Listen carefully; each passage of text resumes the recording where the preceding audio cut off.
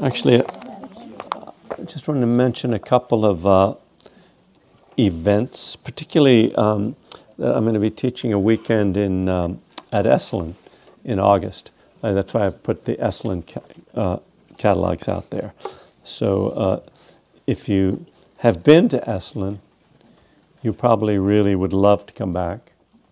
And if you've never been there, you probably have thought, God, I always wanted to go there. And so right now you're thinking this is the perfect opportunity. So I just want to encourage you to follow through on that intention, on that impulse. Now, it is really a special place, and I've been doing a retreat there the last couple of years in August, and so you bring your winter clothing, of course, but it is a stunning, really beautiful place. And the weekend, I take it kind of easy on people. There's a lot of time. I mean, the morning is kind of workshop-y, and then there's a long lunch break, and then some afternoon stuff, and then there's a long break before dinner or something like that. Anyway, there's time for the hot tubs and the massage, and there's yoga classes early in the morning, and it's just a great weekend. So if you can make it down, that'd be great. I'm hoping, actually, been trying to get through to them about doing a musical performance while I'm there. So that would be a bonus for me, anyway. And so most of you probably know that we have this class every month here. The second Friday. We used to do it on the first Friday, and then I started always was booked on the first Friday, so we switched it to the second Friday, so now I get booked on the second Friday. But I'm going to be I'll be here pretty much the rest of the year, I think, every Friday, so every month. So thank you for coming, and keep coming back.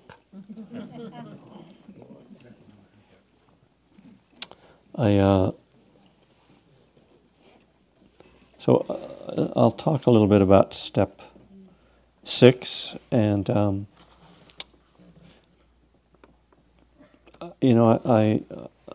the thing I've been thinking about is me, because what else is there to think about?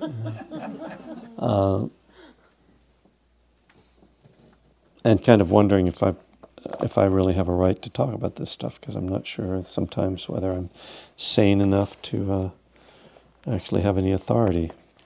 One of my great fears, in fact, I don't know if it's a great fear, but one of my fears is that I just talk a good game and that I don't actually do it.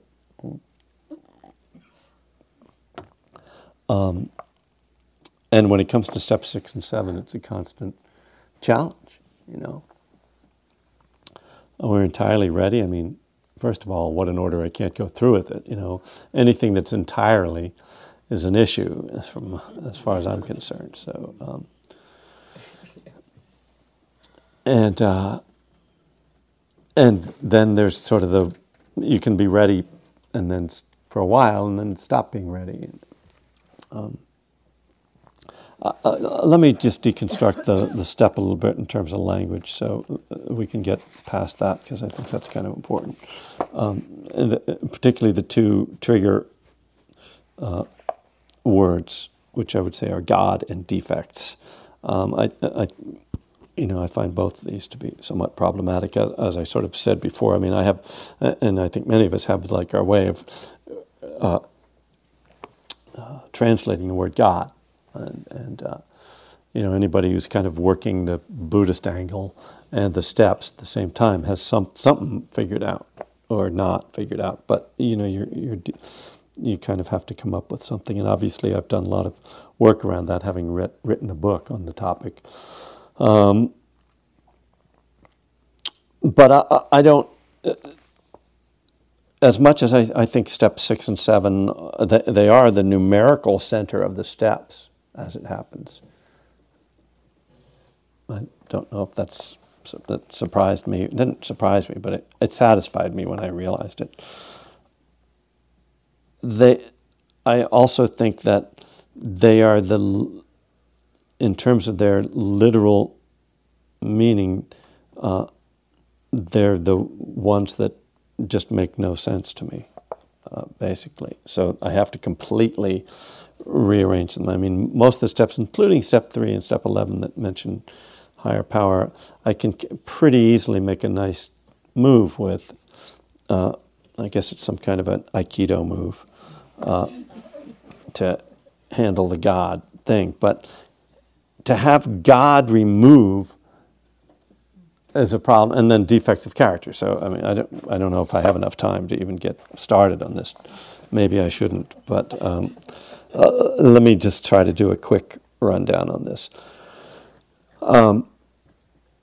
I don't believe that God removes defects of character, because that implies that there's some external force that reaches. I sort of always imagine one of those kind of, like one of those horror movies or something, where there's like some beast that reaches and like pulls parts out of your body, you know. There, your guts hanging out.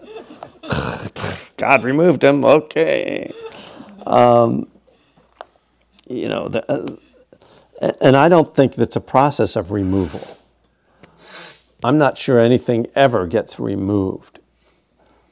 You know, in kind of you know, physics terms, isn't it? Like nothing ever really.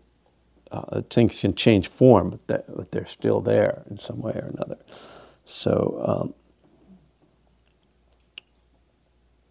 So I have to think of this as something completely different, which is, as I guess I was saying in whatever I read before, that it's being ready to change or being ready to let go. Which puts a lot more responsibility on us, because not only do I have to be ready, but, you know, I don't get to have somebody else do it for me. So I'll come back to that part of the process. But the defects of character, again, I feel like the term character, first of all, has a very solid sound to it. And it sounds like something that's kind of permanent. And I'm skeptical of that view. I think that we are made up of potentials, and that I never had the potential to be the center fielder for the New York Yankees. Like, even when I was little, that just wasn't a potential for me. But, you know, I don't think that being an alcoholic is my character, and I don't, you know, the idea of a defective character, I guess I rebel against it so much that it's hard for me to speak rationally about it. Obviously, the idea of being defective is really alienating to me. But none of that's really important, is it? I mean, to the process. I don't think, I mean, I think it can get in our way, but I think that the steps are, as much as I rebel against the language, I think they're absolutely pointing at some things that are really important. So, and so what I think that is that I have to be ready to let go. I need to be ready to look at the parts of myself that are really not helpful, that are harming me, that are harming others, and try to not act on those impulses or turn those qualities, find a positive expression of those qualities, and all the stuff that's involved in change. And so, I mean, we can say that's what step 7 is ultimately about. So what does getting ready involve? You know, what does this mean in the big book of Alcoholics Anonymous? This is covered in about a paragraph. Step 6 it says that after you've, I actually have it on my tablet, but I'm not going to look it up. After you've done a step 5 and read your step 4 inventory to your sponsor or to whomever you read it to, and these days it seems to be people who do it with their sponsor, that you come home and then you review the steps and see that you have really done them and that you haven't left anything undone, incomplete of the first 5 steps.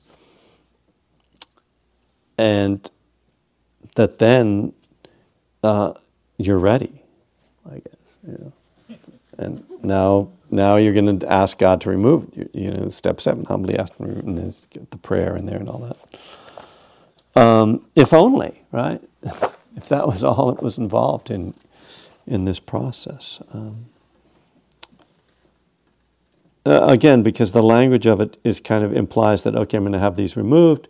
I had my wisdom teeth removed. They don't grow back. That's not a problem. I don't have to keep going to the dentist and having them removed every year. My defects of character, not so much. They're kind of more like, reptilian.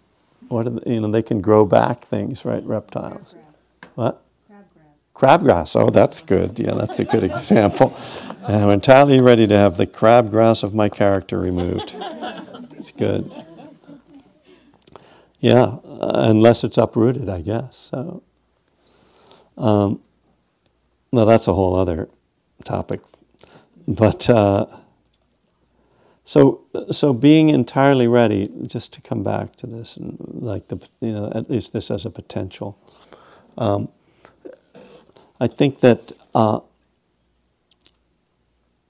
from a Buddhist practice standpoint, this is about showing up and doing the work, and I guess that's the same thing from a recovery standpoint. And this is why, for me, so many of the steps go back to step 3, the idea of just turning it over and trusting in the results. That the way we prepare to change is that we keep showing up, and particularly when you're talking about meditation itself. Meditation comes to fruition through the process of showing up repeatedly.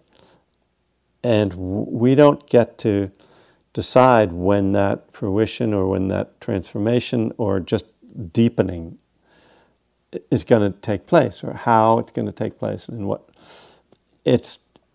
That's the part that's the mystery or the law of karma or God that we don't control.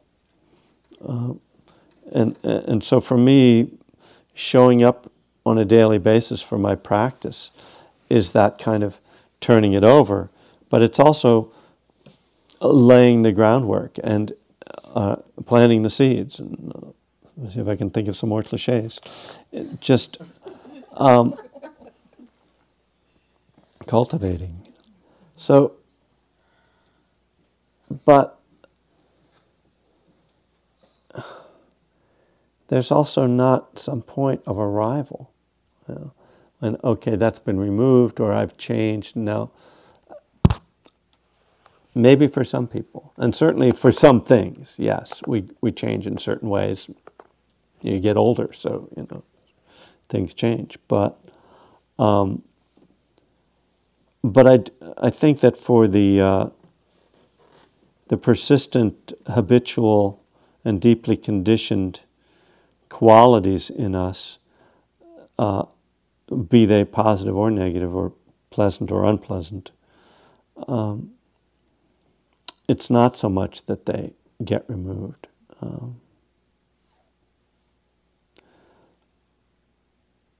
And I think that mostly what we're doing is living with them as best we can. I think I'm getting into deep stuff here, so I'll try not to make a mess.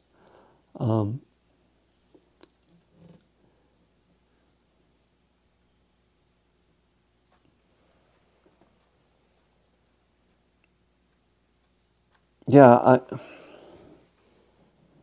I think it really, and I'm getting really vague here, because as I'm reflecting on this, it's like there are some things that we really can see that that quality there's really been a shift, and then there are the things which tend to be more the emotional patterns, like depression and anxiety, that just keep coming back and that we manage. Does that make sense?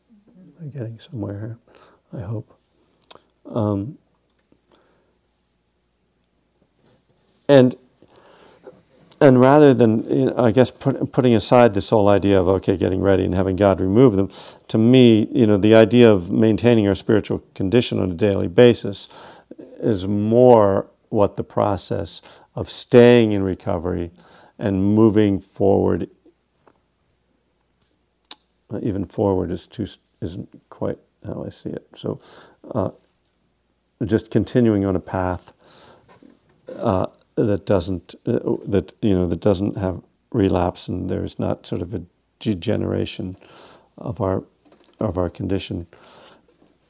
Really, it's just having to show up and do this practice and do our program, and not with. I think it's a little bit of a.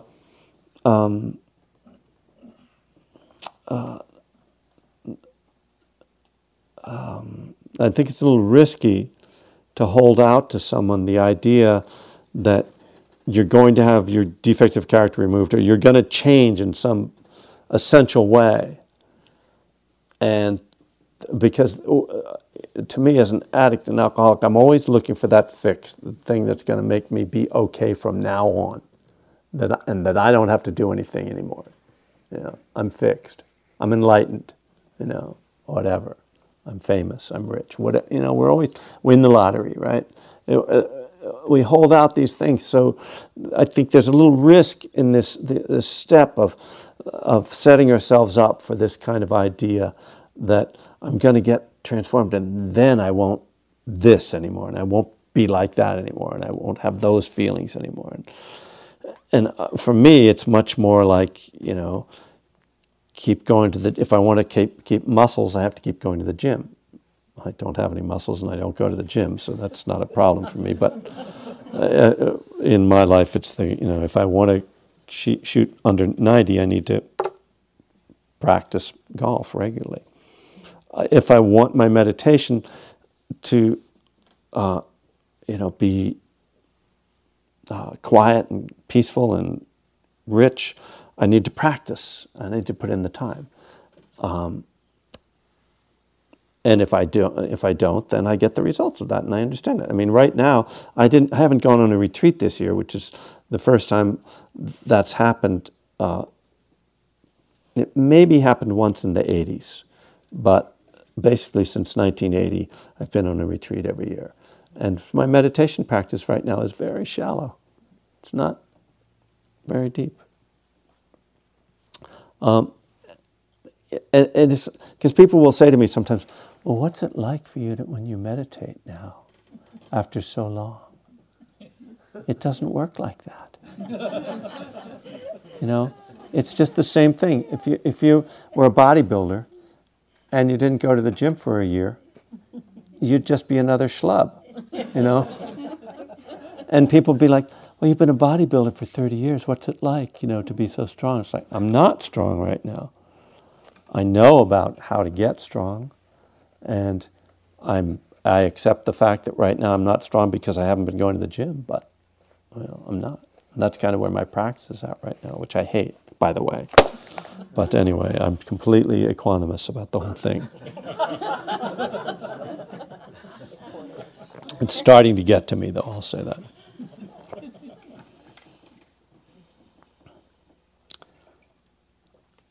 So I guess I'm throwing out this step. I'm not throwing it out. I'm saying it's just not. I think it's maybe it's about something else. And you guys can help me when I finally stop talking. Maybe straighten me out on what this is about.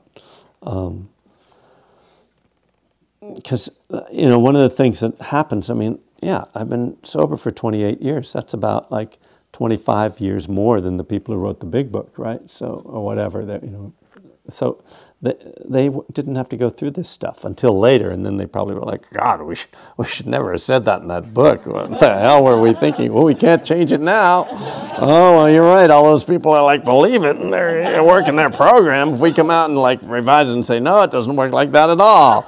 And, we're throwing out, we agnostics forget it. That doesn't make any sense. And, we can't have a chapter called How It Works, because it doesn't work. We don't even know how it works. It's just, they'd be like, oh no, we can't do it. So they just went off and drank probably.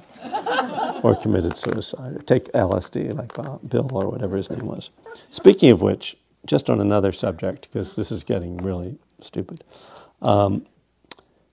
In July, have you heard about the play Bill W. and Dr. Bob? Yeah. Some of you have heard about that, right? I happen to know the writers of the play, because when you get, one of the cool things about when you get like famous, but you get to know the other famous people. Like if you're a rock star, then you know other rock stars.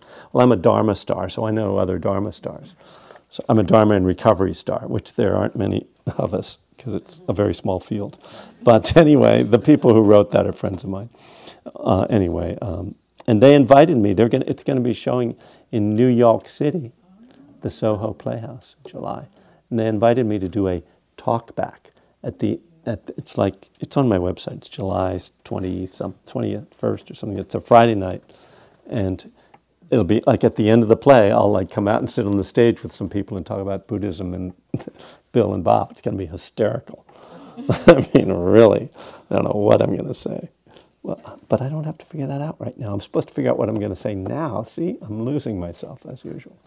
Just hope that this is really working for you, because this is kind of like performance art, what I'm doing right now. I don't know if you realize that, so hope you appreciate it. It's taken years of training. All right, so this is what we're going to do now. This is my non-book. Isn't there some Dharma book? Oh, I think there's a book of poetry called What Book or something like that. Gary Gatch, have you heard of that? Anyway, so this is a non-book.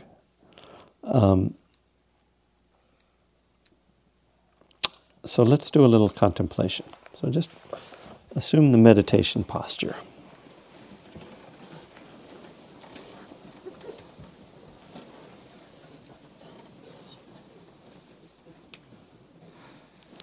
And gently closing your eyes, taking a breath, going inside.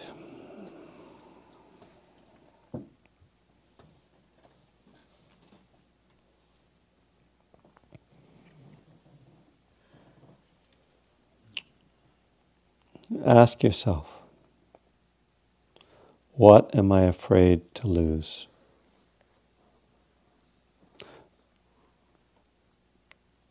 If I fully engage in this process,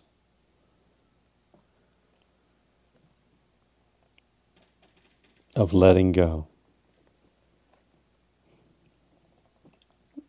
is there anything that I'm afraid to lose?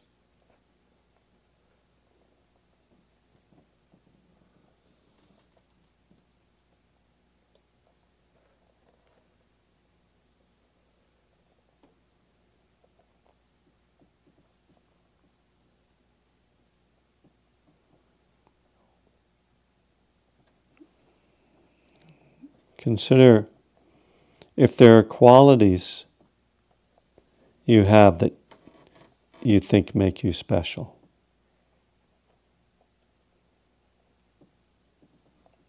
And ask yourself if those qualities are serving you well.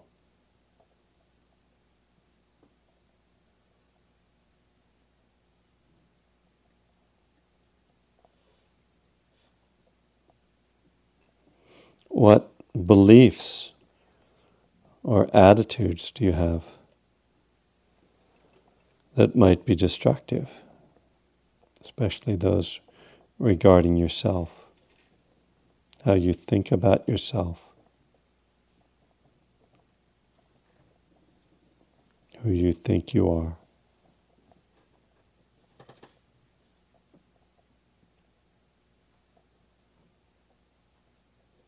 Are there attitudes or opinions or viewpoints you have about your work or your relationships?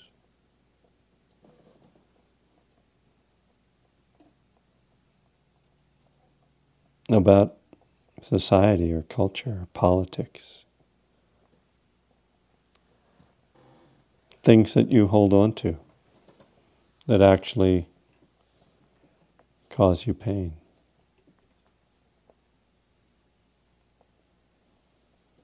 What would happen if you let go?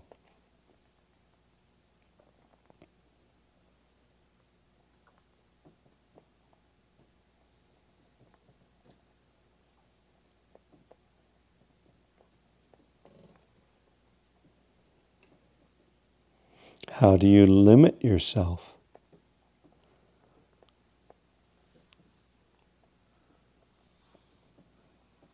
When we have fixed beliefs about ourselves, about our capabilities, about what we need or want in our lives,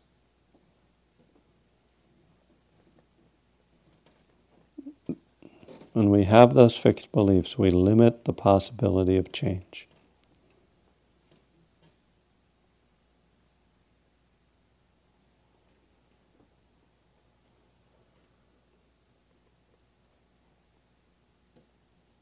And we have those kind of beliefs, we can find ourselves cornered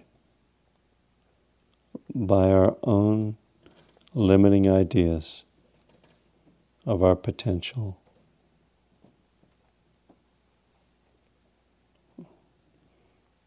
Our ideas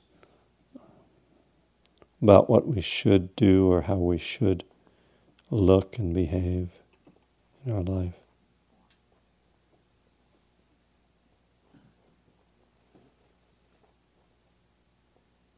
We limit ourselves based on other people's opinions of us.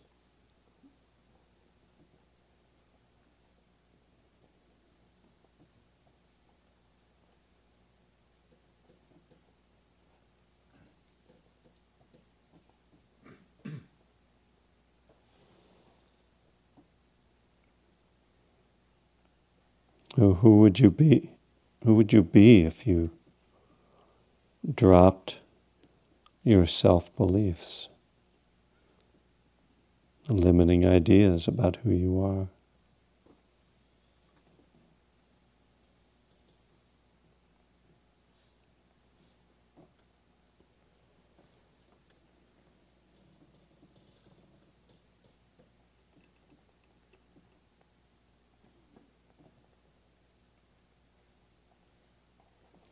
Even many of our negative qualities can become identities that we cling to.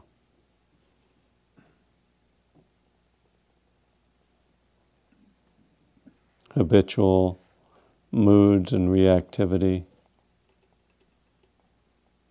defensiveness, isolation.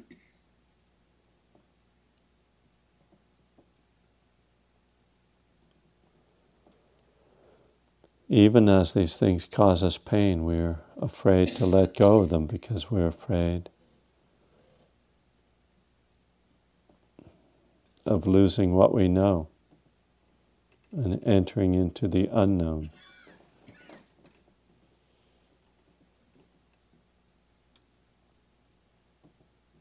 Oftentimes we'd rather be an unhappy person than not have any clear identity, feeling that will become nothing or empty or undefined.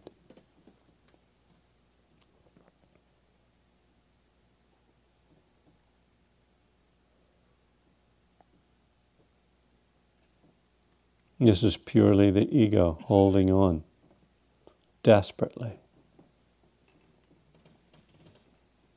Desperately holding on to separateness.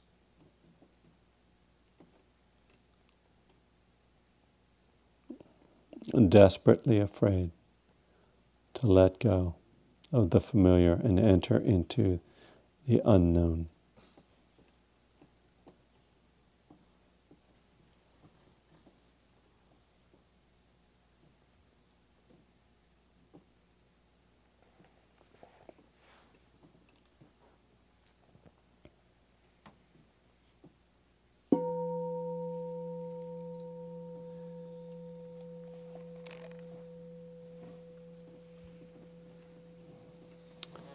So maybe you could just join together with a couple people around you and just share a little bit about what came up for you, what you're afraid to lose.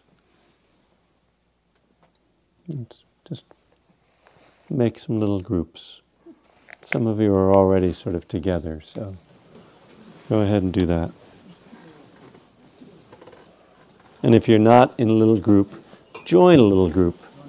Make a new friend. Be afraid, but doing it anyway. And if you see someone sitting alone and you're in a group, please invite them to join your group.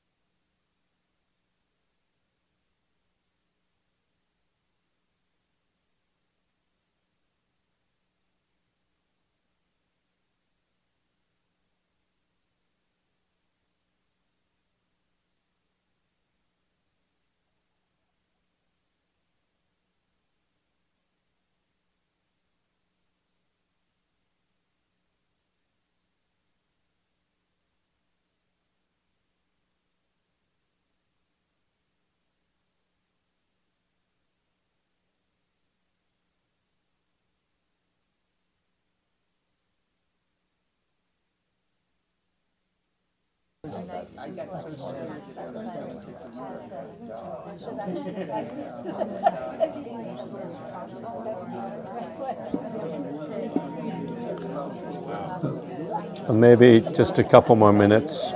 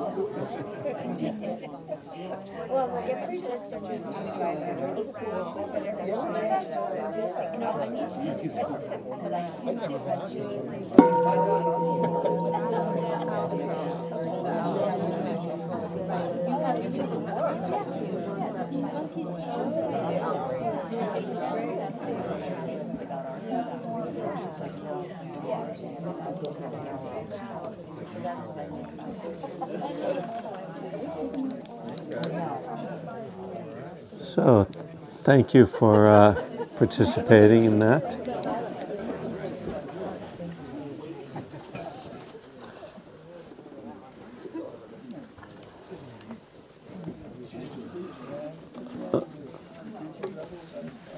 And anything come out of that that's anyone would like to share on a group level at all?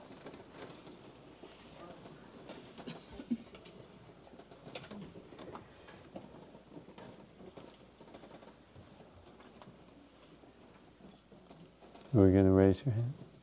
Yeah. Well. I will, Kevin. Okay. So that Thank you. I thought the thing that I would lose, that scared me the most to lose, would be control. And then immediately it was the illusion of control. Right. You know, I mean, it followed right on it. Yeah. So, but it was that idea of, Yeah. you know, I control it. Mm. And what would happen if I really recognized that was an illusion? Yeah. I that's beautiful and very profound, and I think broadly applicable to to many things that we're afraid to lose, like identity, for instance, because it's the kind of the same thing about identity. Oh, if I lost my identity, it's like, well, that's just an illusion that you are somebody. The same kind of illusion, and it really is, the real freedom comes, right, when we see through the illusion and we're not caught in it. And I mean, what a relief to not be in control,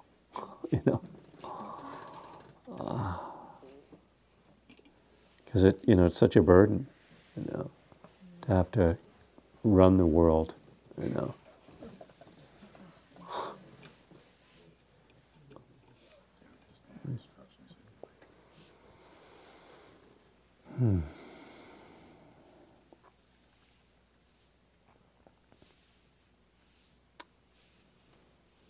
Yes. I guess it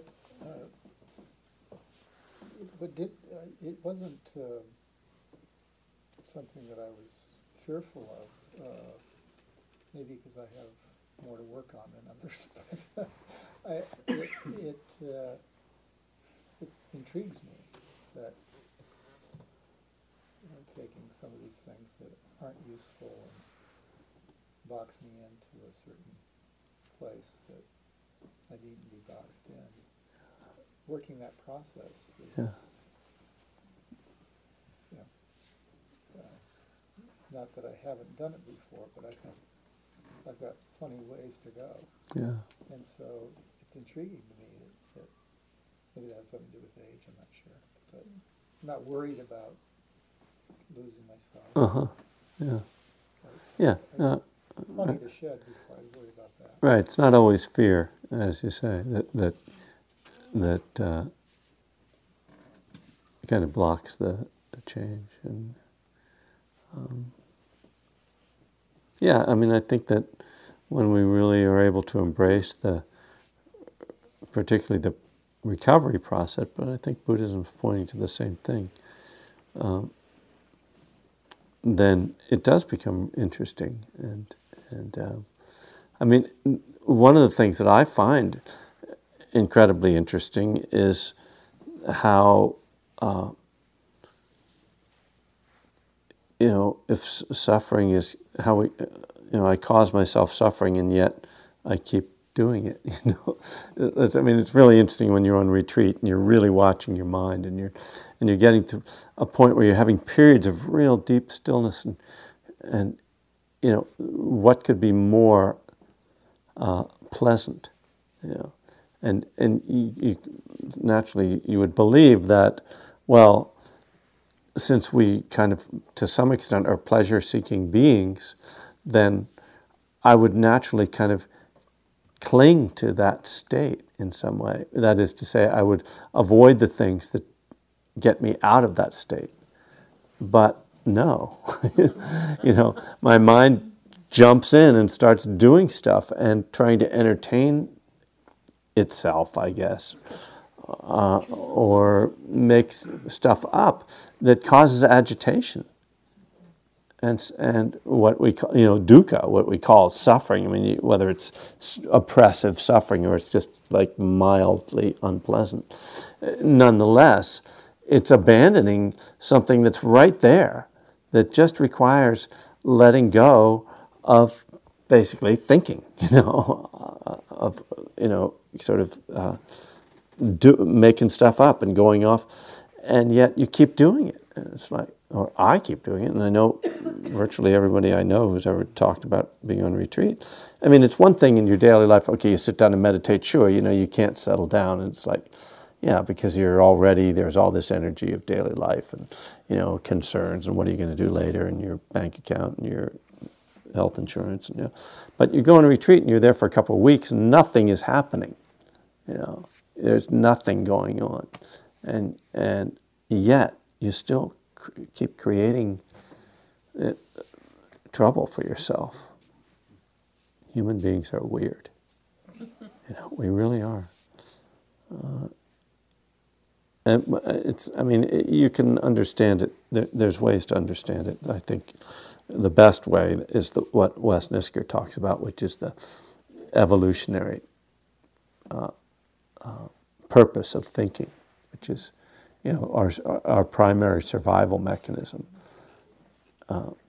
And so because that's what has allowed us as a species to survive and thrive, and such as it is, are thriving,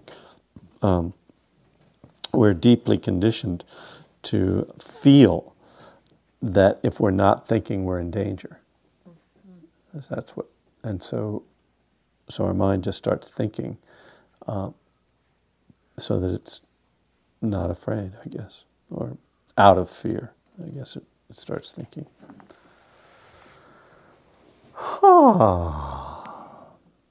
That's a vocal exercise, and I'm really not good at it anymore. But I find it a really good meditation exercise too. Yes, I'll run that by you later. Yes. That says became entirely ready to have all these. What does? Became entirely ready to have all these characters. I don't think it says became. No? It says we were entirely ready. It says were. We were entirely ready. But it's, nonetheless, what were you just... Okay, then these defects of character, Uh-huh. are those samskaras?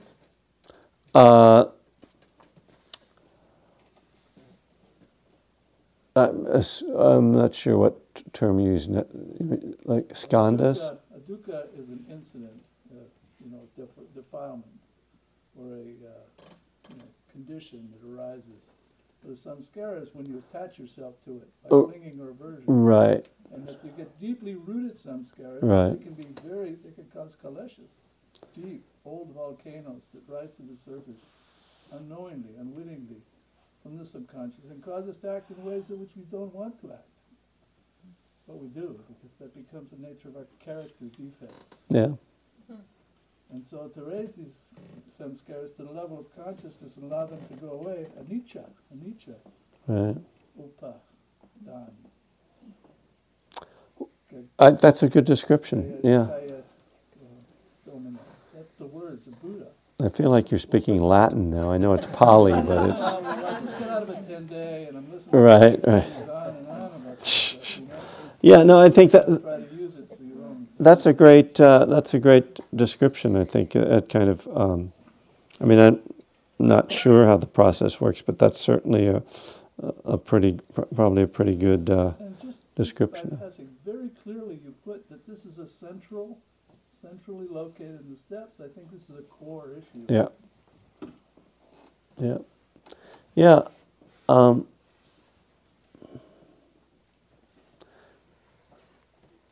I'm just going to let that be, because I think you kind of, I like the way you kind of took it like step by step, like the way it starts, it's like there's that saying that's attributed to the Buddha, but I don't believe that Buddha actually said it, that says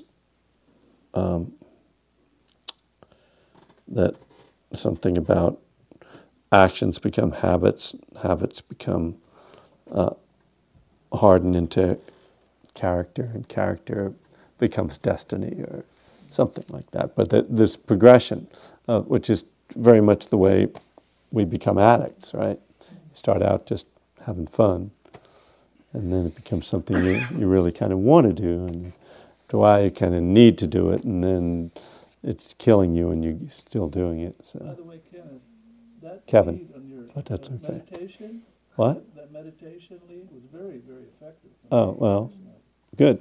It's Because I've just got into some of the stuff that I've been avoiding thinking about. You know, I only bring up stuff when it comes up. yeah, It's nice to have things brought to the surface. good. Thank you. Well, you're welcome. Yeah,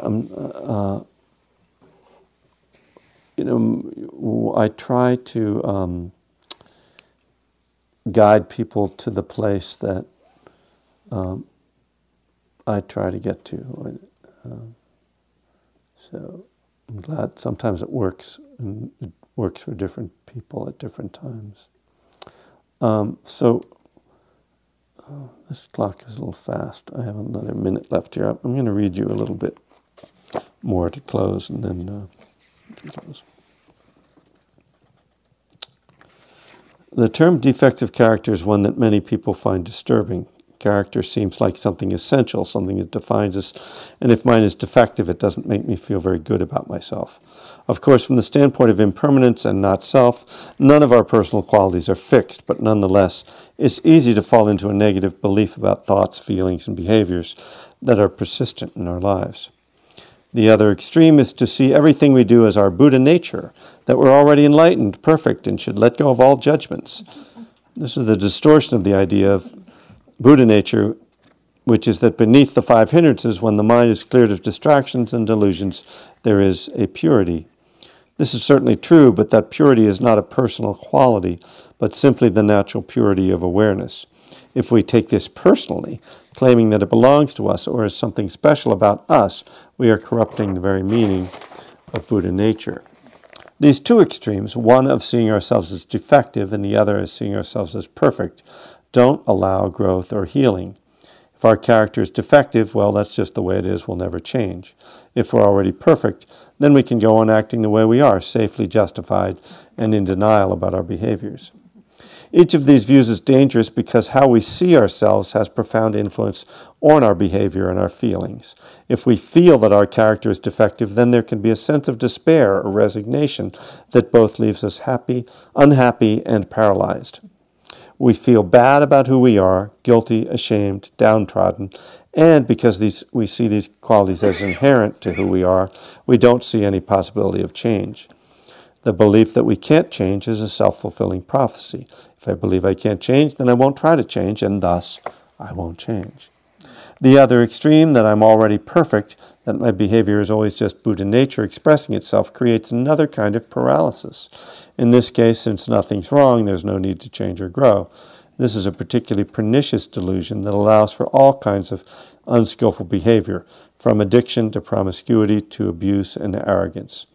No matter how we feel, how we behave, or what happens in our life, we can file it all under natural unfolding and reject any sense of responsibility or need to deal with the consequences of our actions. Of course, this kind of behavior eventually catches up with you with results that are often disastrous for us and for others. When this arrogance infects a spiritual leader, it can destroy an entire community. The Buddha's middle way suggests another viewpoint. We aren't inherently flawed, but we still have some work to do. In fact, the idea of impermanence and a fluid identity gives us hope that we can really change. As in step 2, this view acknowledges that the law of karma, that all actions have results, implies the possibility of growth and change. There is neither a fixed condition, our defects, nor a magical spiritual state that is immutable. Our character is dependent upon our actions. Our spiritual condition is a direct result of the work we do in ourselves and the ways we express ourselves in the world. Should have read that in the beginning. We could have left early. I just found it.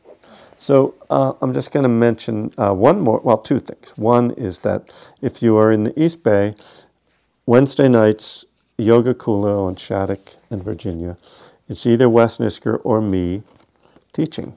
And it's just a regular sitting group. It's not recovery-oriented, but sometimes that topic might show up. So if you're interested in joining a group that's 7:30, it's just a drop-in group. I shouldn't say join. You just joining would be like in the case of just showing up. Come by Yoga Kula, beautiful space, and every Wednesday somebody's teaching something. The other thing is just a reminder that as a teacher I am supported by your Dana here. Dana being the Pali word for generosity. Pali and Dana are two ladies that Dana was Richie Valent's girlfriend, and Pali, there's a song about Pali too, right? Pali, put the kettle on, something like that. It's like an old folk song. So, but that's not really what we're talking about. Those are spelled differently.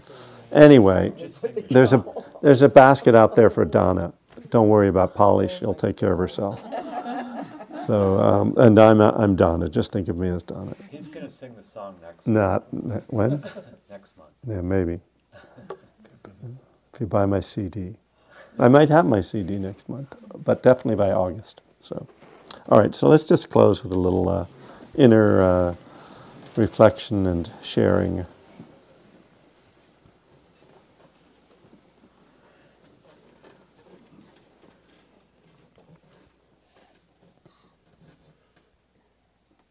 Our practice together is ultimately for the benefit of all beings. Each of us touches many people in our lives. As we grow and change, we touch those people in positive ways. In this very real way, this practice is for the benefit of all beings, as those positive expressions of ourselves radiate out to others and from them to others and onward. We might also have some sense that on another level, more of a level of universal consciousness, we are all connected, and that our inner work is actually helping to purify some greater consciousness that binds us all together.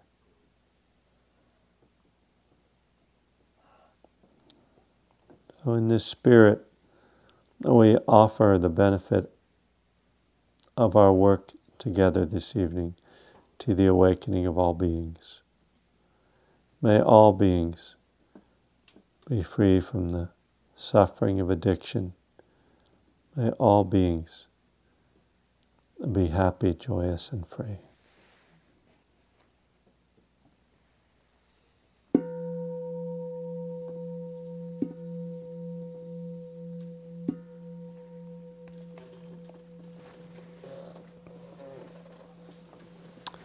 So thank you for coming.